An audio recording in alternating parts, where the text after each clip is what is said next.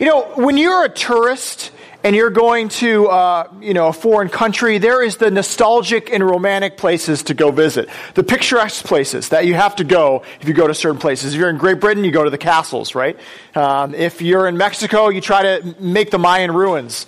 If you're in Rome, you want to see the Roman Colosseum. And for us, when we were as a family, and my dad was a missionary in Kenya, it was going to kind of the Maasai warrior safari kind of thing. So you did safari, and then the Maasai tribe was there, and they would dance and they would sing, and it was fun. And you take pictures, and you stand by these tall warriors, and all these kind of fun things. It's like the picturesque thing to do. But then when I went to Kenya and stayed with a native Kenyan family, and then did the same tourist things, it kind of peels back what really is going on in those places. That the romanticism and the nostalgia of that is not as what it was supposed to be. And they start telling me what the Maasai are actually singing about and saying, and you realize it's a little disparaging towards Westerners, and it's a little graphic about what they're talking about. I'm not going to share it now, but I'll share it later if you really want to know. And I feel that idea of that romanticism and nostalgia of certain places or certain things, as an outsider, just is the same as the way we can look at this passage this morning. Psalm 23. You notice I picked the most famous one to be the last one we do. And, Psalm 23 is on napkins. People put it on, maybe on their wall or crochet Psalm 23, or, everyone has it at, a funeral service is Psalm 23. Psalm 23 is just everywhere. It's just a part of our culture, Psalm 23. But it's nostalgic and romantic, and we go, oh man, I walked through the valley, shadow of death. Yeah, that's just part of it. But really, if we peel back the layers, and we really see what Psalm 23 is saying, we might not be so happy about it. We might shock us a little more than we realize. As we've seen, the other Psalms have shocked us in the honesty and the emotionalness of the Psalms. This one will shock us too.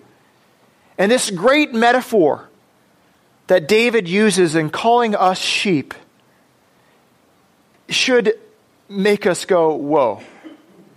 And my hope is that when we peel back the layers of Psalm 23, we'd have a deeper appreciation of this psalm, of the psalmist David, and ultimately a deeper appreciation of God as our shepherd. So let us look afresh at Psalm 23. And let's pay attention as we read it. Again, maybe you can pick something up new as we read Psalm 23. The Lord is my shepherd. I shall not want. He makes me lie down in green pastures. He leads me beside still waters. He restores my soul. He leads me in paths of righteousness for his name's sake. Even though I walk through the valley of the shadow of death, I will fear no evil, for you are with me. Your rod and your staff, they comfort me. You prepare a table before me in the presence of my enemies. You anoint my head with oil. My cup overflows. Surely goodness and mercy shall follow me all the days of my life, and I shall dwell in the house of the Lord forever. The word of the Lord. Let's pray. God, if there are distractions right now in our lives, I pray that we would just give them to you and that you would take them. That we can be able to pay attention to your word. That there's objections towards you, God, that we would be able to doubt them and look at them afresh.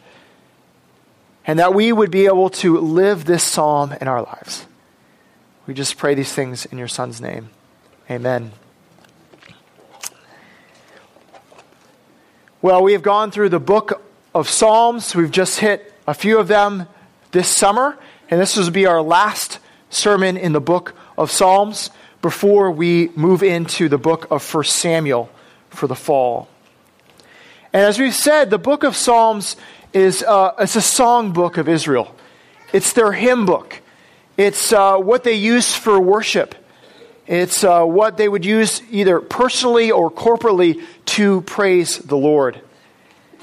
And we see that these psalms have many different varieties and styles, from laments to praises to thanksgivings. And we see that these songs that are sung, they're passionate. And each one kind of has a unique voice. And I find this interesting.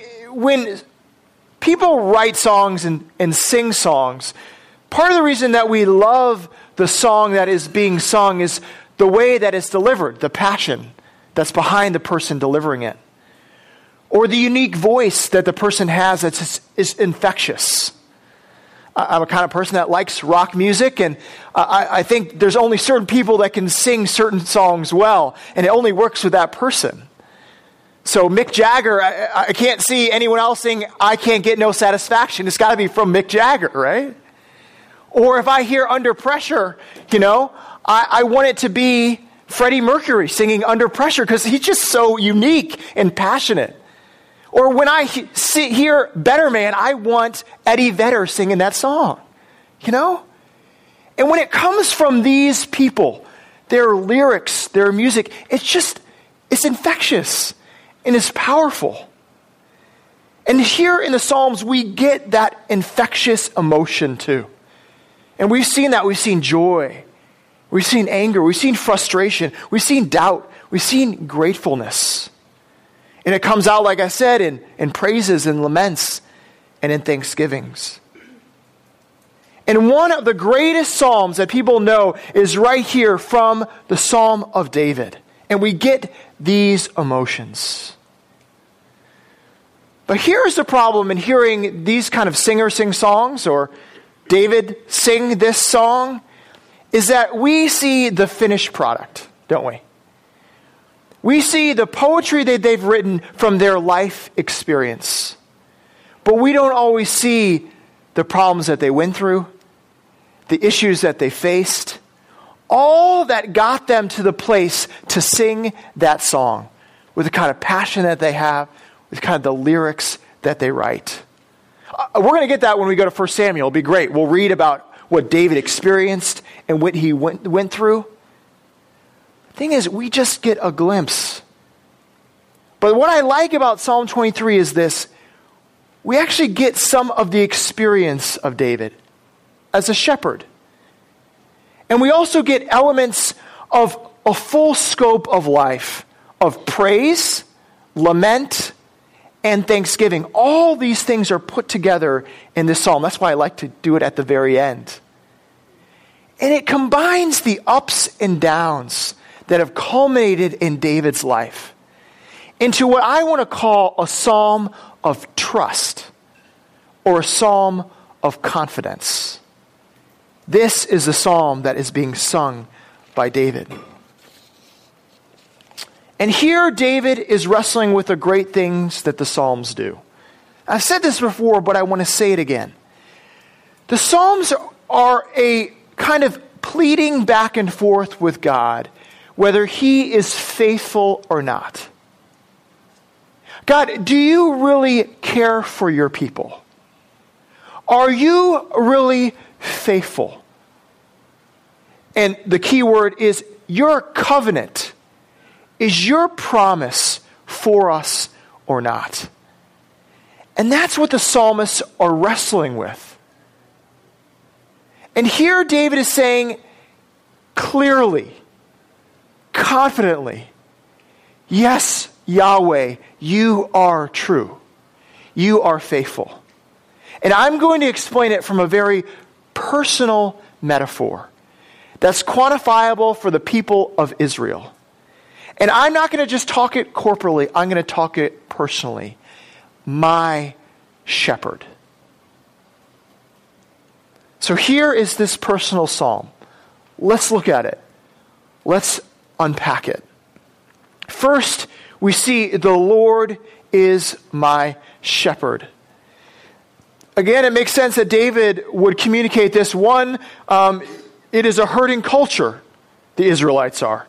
The Hebrews have a shepherding culture. Many of them are shepherds that are in high plains and in mountain regions where sheep were prevalent. And also it has a history of the patriarchs, the leaders of Israel also were a part of that. And then David specifically was a shepherd. But the thing is, David shocks us, even in using this kind of metaphor. In saying, the Lord is my shepherd, this king of Israel, the one that sits on the throne, King David, the one is powerful over all these people, yes, that used to be a shepherd, is now communicating by saying, the Lord is my shepherd. What is David saying about himself? I am a sheep. The king is saying, I'm a sheep. Now, we can say sheep, they're so cute, they're adorable, they're content animals, we look at them from afar. But they are not. They are stupid, okay? Recently there was a story that in Turkey, 400 sheep went off a cliff and died in a ravine, just off the cliff into a ravine, following each other. But the story gets even better, that 1,100 sheep lived after those 400 went down because they followed them, 1,100 more, and landed on the 400 dead sheep and lived. So 1,500 sheep just off a cliff. And the shepherds were neglecting, they were just eating breakfast at that time. But all said and done, $74,000 worth of sheep gone off a cliff. See, David understood that it takes constant care for sheep. David knew firsthand that for a sheep to lie down, for a sheep not to want, takes work. And it takes much effort. Phil Keller, who was an agricultural researcher and a professor that lived in British Columbia, said when he retired, I'm going to try my hand at being a shepherd and raising sheep. And he wrote a book on being a shepherd. And he found this, that the thing in the Psalms that says, he makes me lie down in green pastures, Phil Keller said this, that it takes so much work for a sheep to just lie down. The food has to be okay. The pasture has to be okay. There has to be no predators. There has to be good relationships between the sheep. If all these variables are not there, they're not going to lie down. He tells a story how a friend came to visit him in the country in British Columbia and brought her little toy dog. And this little toy dog gets out of the car, and the sheep see the toy dog, and 400 of his sheep all get up and run to the far part of the field. 400 of them, and just sit there anxiously, standing up as this little toy dog is there. Needless to say, Phil Keller said, no one can bring their dogs anymore out there. But the point is that these sheep are just timid. They need care. They're anxious. They're worried. And that is what David is saying. I am a sheep.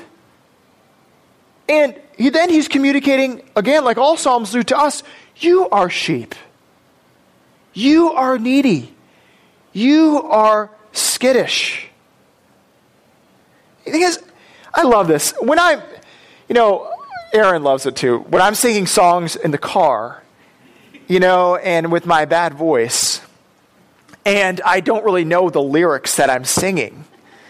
And then she says, do you realize what you are actually singing this song is talking about? Like, I'm a genie in a bottle, baby. I'm just like, do you realize what you're saying when you're singing that song by Christina Aguilera? Do you understand what you are singing when you say Psalm 23? Do you realize that you are saying, I am a stupid sheep. I am needy. I would run off a cliff. I would shake in the corner. I would go in brambles. I am needy, and I need a shepherd. And the lyrics get better, don't they? Here it says, he leads me in paths of righteousness for his name's sake. Either the book of Ezekiel is borrowing from this, or Psalm is borrowing from Ezekiel. But in Ezekiel, it talks about bad shepherds and how these shepherds neglected the sheep. And then again, it makes this metaphor of God as the good shepherd. And it says in that Ezekiel, it says, I did not save you, Israel, for you, but I saved you, Israel, for my name, for my glory. God is saying, I don't make you lie down and enjoy and have comfort for you. I make you lie down so that my name would be glorious. So I would be praised, so that I would be honored. It is showing the goodness of the shepherd. I'm sorry, in our culture, where I get things myself, where I don't need anyone else to guide me, these kind of lyrics better smack right against us. Really? That's what God says about us? There was someone else that needed a shepherd and didn't see that he needed that shepherd. This person's name was Buzz Lightyear. You know Buzz Lightyear? Buzz in Toy Story, when he arrived at the home and got out of the box, he thought he could fly, right? He thought his little red light was an actual laser. He thought he was fighting Zurg in this different place. And as much as, Woody and the other toys tried to explain to Buzz, that's not really true. You live in this different world. You are a toy. And Buzz just wouldn't hear it, would he? And Woody is, just constantly annoyed at this. And of course, they go on these adventures. And Woody's trying to again and again try to explain, Buzz, no. But then there's this part in the movie Toy Story where Buzz sees a commercial, right? About the Buzz Lightyear toy action figure. And then he realizes, wait a second, I'm a toy. And he is down. He is not doing well. And this is where Woody could pounce, right? This is where Woody could just go, Buzz, I told you so.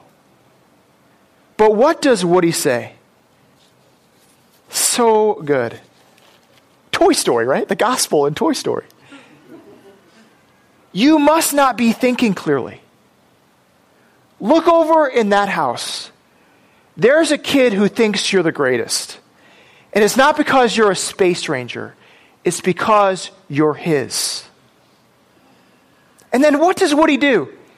He picks up his boot and he shows on the bottom of his boot the name, Andy. And says, Buzz, that same name is there for you. It is on you. And David is saying the same thing to us. You are cared for, not because of what you do, not because of a right, because his name, the shepherd, is written on your heart.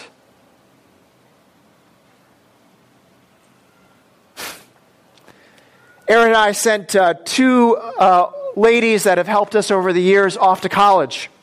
We had a party at our house and just celebrated all they had done for us and sending them off. And I'm reminded as, a senior in high school and you're going off to college, being that 18-year-old man, I had figured it all out. I was unique. I was different. I was going to show the world something. And that's kind of all 18-year-olds. Like, I am something special. I have figured out the world. But something happens when you go to college and go off, that you realize that you're no longer this big fish in a small pond, but you're a small fish in a big pond. And then you find out that the talents and the uniqueness, whether how your hairstyle, your thinking, or the things that you're good at, you're not as good as some other people. And your cool differences in being out of the status quo. Wait, I'm not as out of the status quo as I thought. I'm glad that only happens to 18-year-olds, right? I'm glad as adults we don't think things like that. Like, oh man, I figured it out more than other people. You know, these things in my life show that I'm unique and that I'm different. Oh, these accomplishments make me the person that's okay. And I'm reminded in this psalm, and I'm reminded what Augustine says.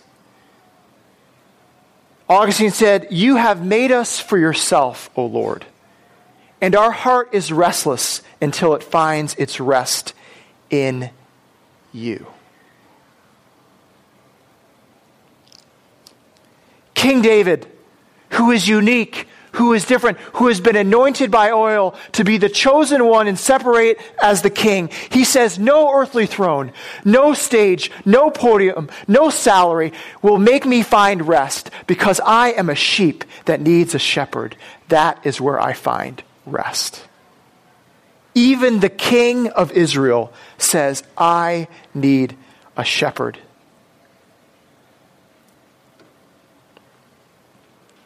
Well, then the psalm kind of goes on in talking from praise to lament. And he says, you know, you have walked through the valley of the shadow of death. Even though I walk through the valley of shadow of death, I will fear no evil, for you are with me. Your rod and your staff, they comfort me. In verse 3, it says before, he restores my soul.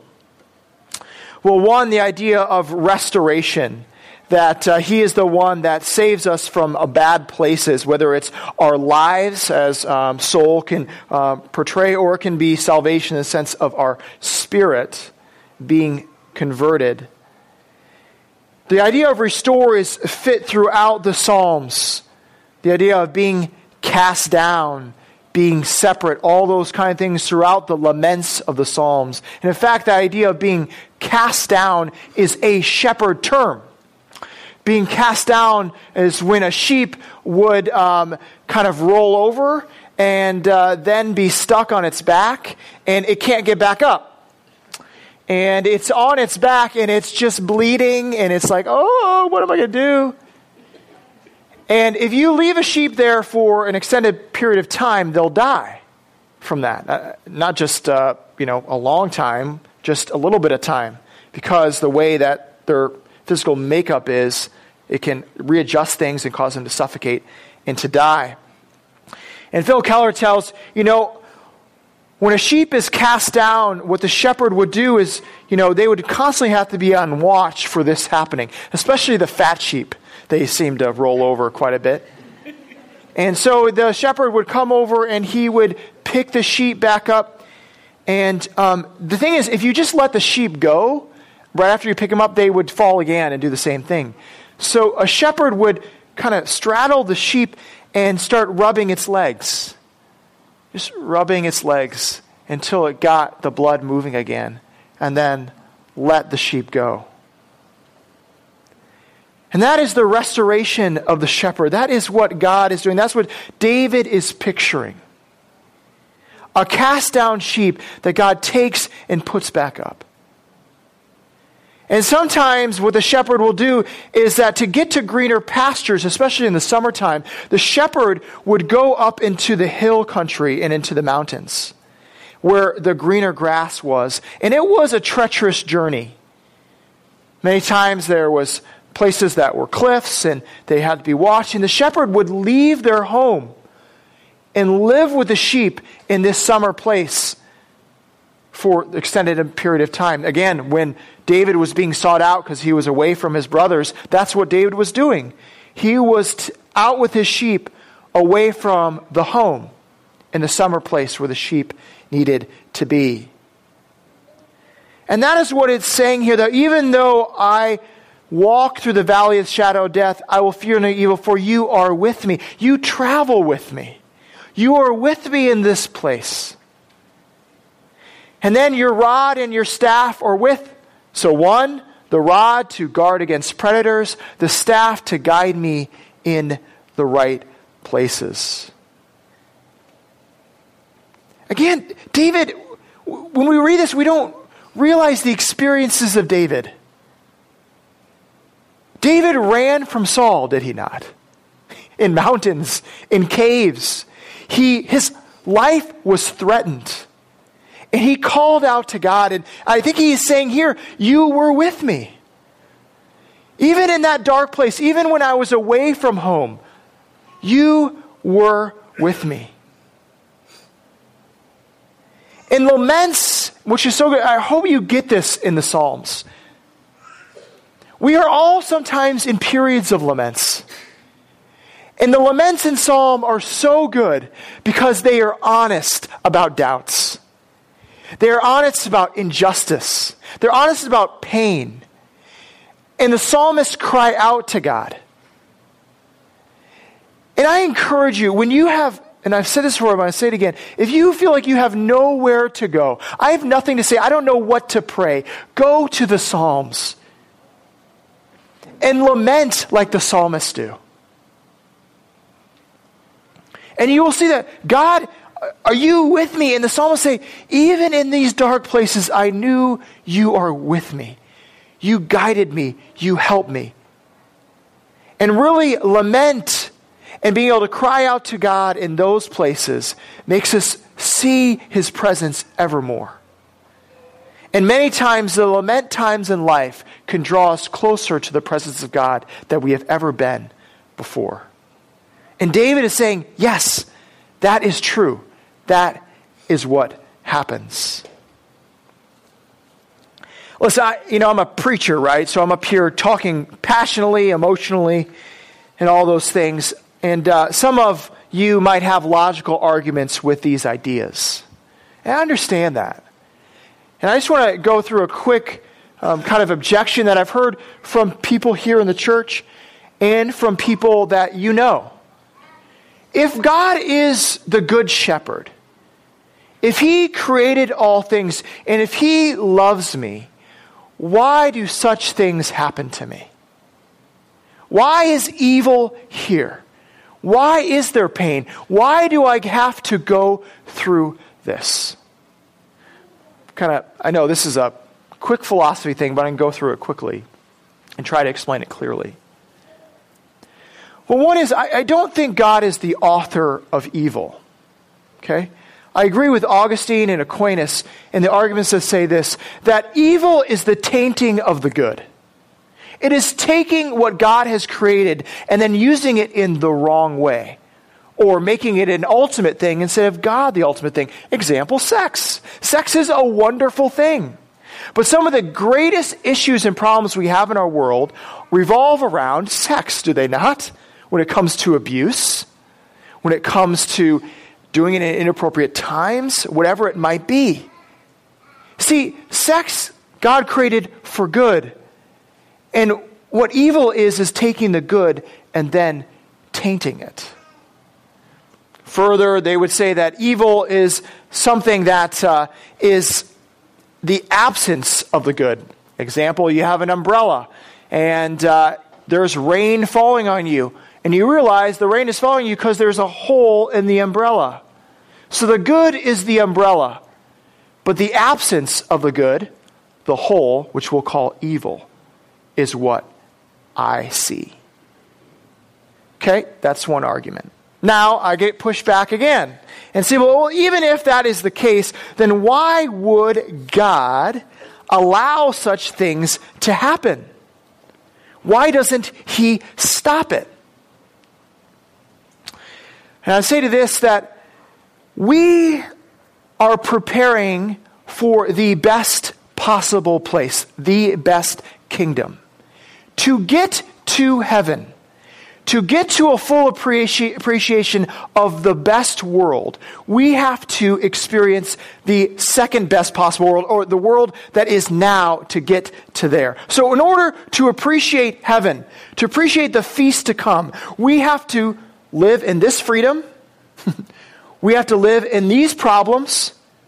We have to live in this place so that when we get to the best possible world, we will then fully appreciate it because we are here. Now, many people say, well, there's tons of evil in this world. Well, my argument is it could be a lot worse. This isn't the worst it could be. It's actually the best it can be until we get to the full kingdom. And in fact, we have to experience this now to understand the full plan of later. Okay?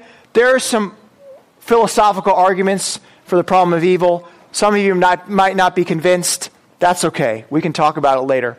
And some of you might say, those are trite answers for what I'm experiencing. That also makes sense. Because if I said to you, there's a reason for what God is putting you through right now, you're saying, don't tell me that BS. Okay? Don't tell me that. Because right now, it's just painful. And I don't want to see it.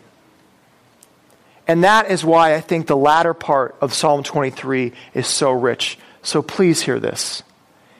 You prepare a table before me in the presence of my enemies.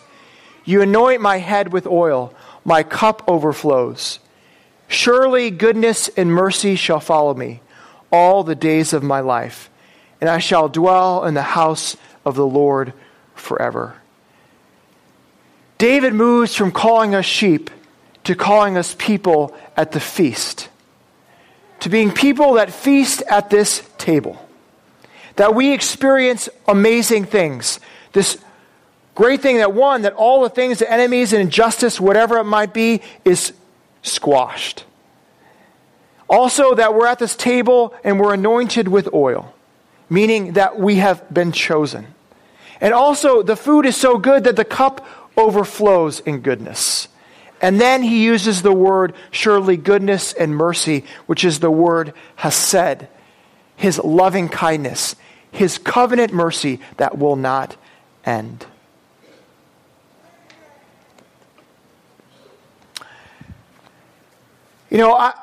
I don't know about you, but maybe you've experienced those moments of hesed, of God's loving kindness. I find they're few and far between, but there are those moments.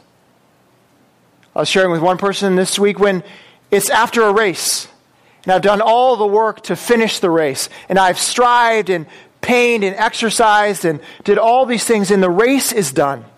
And whether I'm on the podium or maybe I'm just enjoying and basking, and I go, man, all that pain, all that I went through is worth it.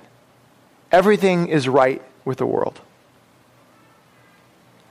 Or I'm at the cabin with my girls and I'm watching them play on the beach. After maybe earlier I had to discipline them or pack all the car up or whatever it might be. And I'm laying on the beach and I look at God's beauty and I look at my daughter playing and I go, everything is right in this world. What beauty you have given me, God. How amazing it is. Even when I have to go through the pain of disciplining my child.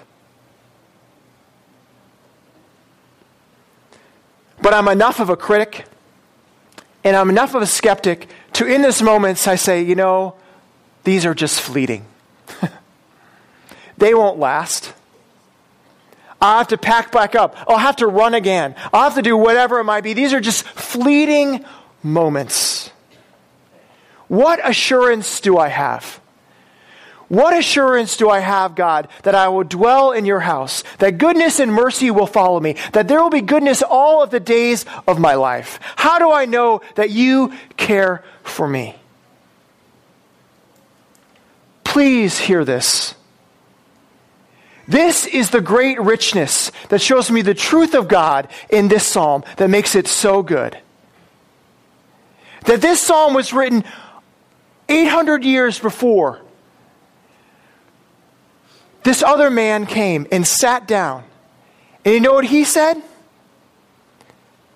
I too am the good shepherd. I am the shepherd. I am God. And do you know how you can tell I'm the good shepherd? Because the good shepherd does what? He lays his life down for the sheep. See, David didn't even see that. He didn't even know that was going to happen. He had no idea that there would be a shepherd that would become God himself. And to show that he was the good shepherd, what would he do? He would say, behold, I am the Lamb of God who takes away the sins of the world. Behold, I am the good shepherd that goes so far to lay down my perfect life for you. You want assurance that the feast and the table is set for you, that all the days of your life, that you will dwell in his house. We have evidence of it, historical evidence, that God dwelt among us, that he came as Jesus Christ, the Good Shepherd, that died upon the cross and rose from the dead. That is the good news. That even he became a sheep. Even he became like us, weak, fragile, and took the pain of this world, the suffering and evil that we each face. He took it upon himself so that we would no longer have to.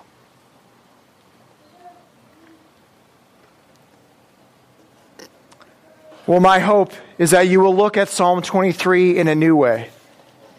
That you would gladly say to your friends, to your wife, to whoever, I am a stupid sheep, but I have a good shepherd that laid down his life for me, that I might dwell in the good pastures and in his presence.